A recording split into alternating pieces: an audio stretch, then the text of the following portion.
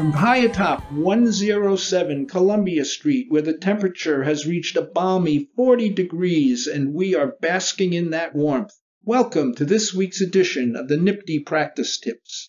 This week we will be presenting part 1 of our two-part presentation on retrials. So let's get started with part 1. The federal and New York State constitutions are geared to protect its citizens from being prosecuted more than one time for the same crime. The double jeopardy clauses in the state and federal constitutions are worded in a nearly identical fashion, and the Court of Appeals has never suggested that these two constitutional provisions should be interpreted differently. However, the New York State Legislature has enacted statutory double jeopardy provisions that provide a broader protection than the federal Constitution requires. See CPL Article 40, as well as in the matter of Suarez v. Byrne, a 2008 Court of Appeals case, and People v. Latham, a Court of Appeals case from 1994. With this framework in mind, there are a number of circumstances under which a defendant may still be brought to trial more than once for the same charges. When is a retrial permitted? Number 1, a mistrial is declared before deliberations begin pursuant to CPL 280.10, and the basis for the mistrial is not of a level of impropriety by the people that would preclude a retrial. Number 2, the jury in the first trial is unable to reach a verdict on any counts, and a, quote, mistrial is declared pursuant to CPL 310.60. This is commonly referred to as a hung jury. Number 3, the jury reaches a partial verdict.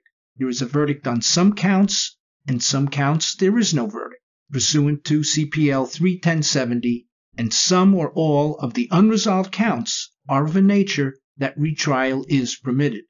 And number 4, a conviction is reversed on appeal or as a result of a CPL 330.30 or CPL 440 motion for reasons that are not based on the insufficiency of the evidence or of a level of impropriety by the ADA that would bar further prosecution. When a case is to be retried, what does and does not constitute law of the case for the retrial?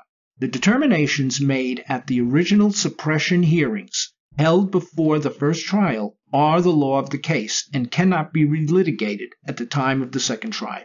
All evidentiary rulings that are to be made at the retrial are in the control of the judge who is presiding over the new trial. Therefore, no evidentiary ruling from the first trial is considered to be the law of the case and have no collateral estoppel effect on the retrial.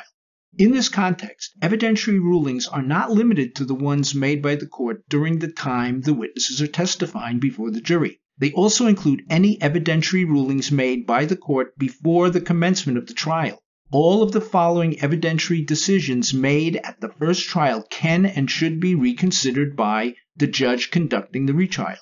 Remember, the time at which a decision is made does not define it as a non-evidentiary ruling simply because it was made before the jury is selected or sworn. Number 1, Sandoval rulings. See People v. Evans, Court of Appeals case from the year 2000. Use of uncharged crimes, vicious or immoral acts to be used for cross-examination of the defendant by the people. See CPL 240.43. Molyneux rulings. See People v. McLeod, 279 AD 2nd 372, a First Department case from 2001, and motions in limine. So, on which counts may a defendant be retried?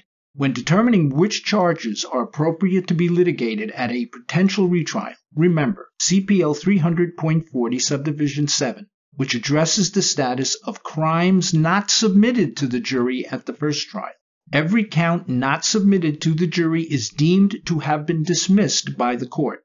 With this basic rule in mind, in order for you to be able to retry counts that were not submitted to the jury at the first trial, regardless of the reason for not being submitted, there must be a specific statutory scheme which creates an exception to this general rule found in 300.40 Subdivision 7. The charges that may be litigated at a retrial are determined to some degree by the circumstances that created these unresolved charges, as noted in the list above. There are statutes and case holdings that apply specifically to each of these specific types of retrial. They are used in conjunction with other rules that apply generally to all retrials in identifying the correct charges to be relitigated.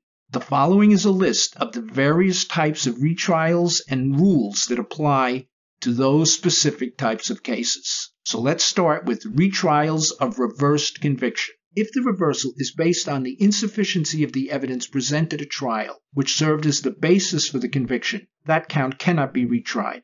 See in the matter of Suarez v. Byrne, a Court of Appeals decision from 2008. Neither counts for which the defendant was acquitted, nor any lesser included offenses of that crime, may be relitigated.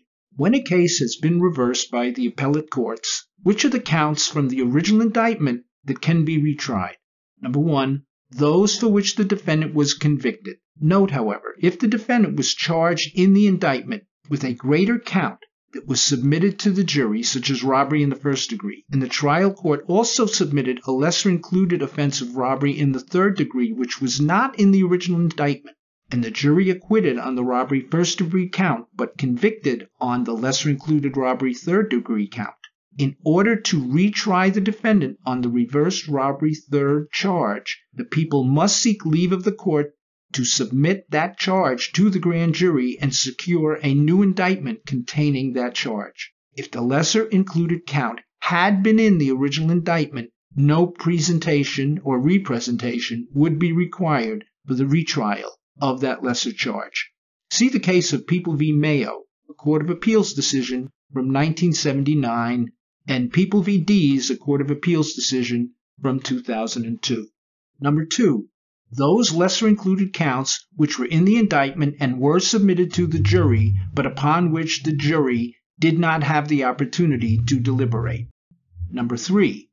Logic would dictate that a charge which was not submitted to the jury solely due to the judge exercising judicial discretion to limit the number of counts submitted to a jury and not on the sufficiency of the evidence. See CPL 300.40. And which, if a verdict of guilty was found on that charge, would not create a repugnant verdict with any acquittal or conviction from the first trial, can be retried. For example, the defendant is charged with an assault in the first degree and a misdemeanor weapons possession with a knife allegedly used. At the first trial, the court chose not to submit the charge for ease of deliberation by the jury.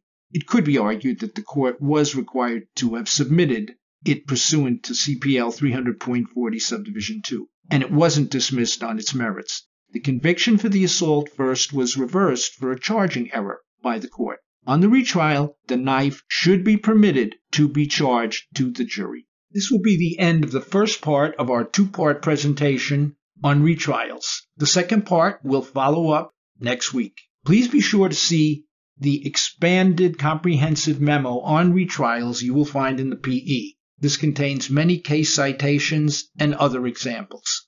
We'd like to thank, as always, our crack producer and bell ringer, Jonathan Marconi Crispino. My friends, be well and stay ready.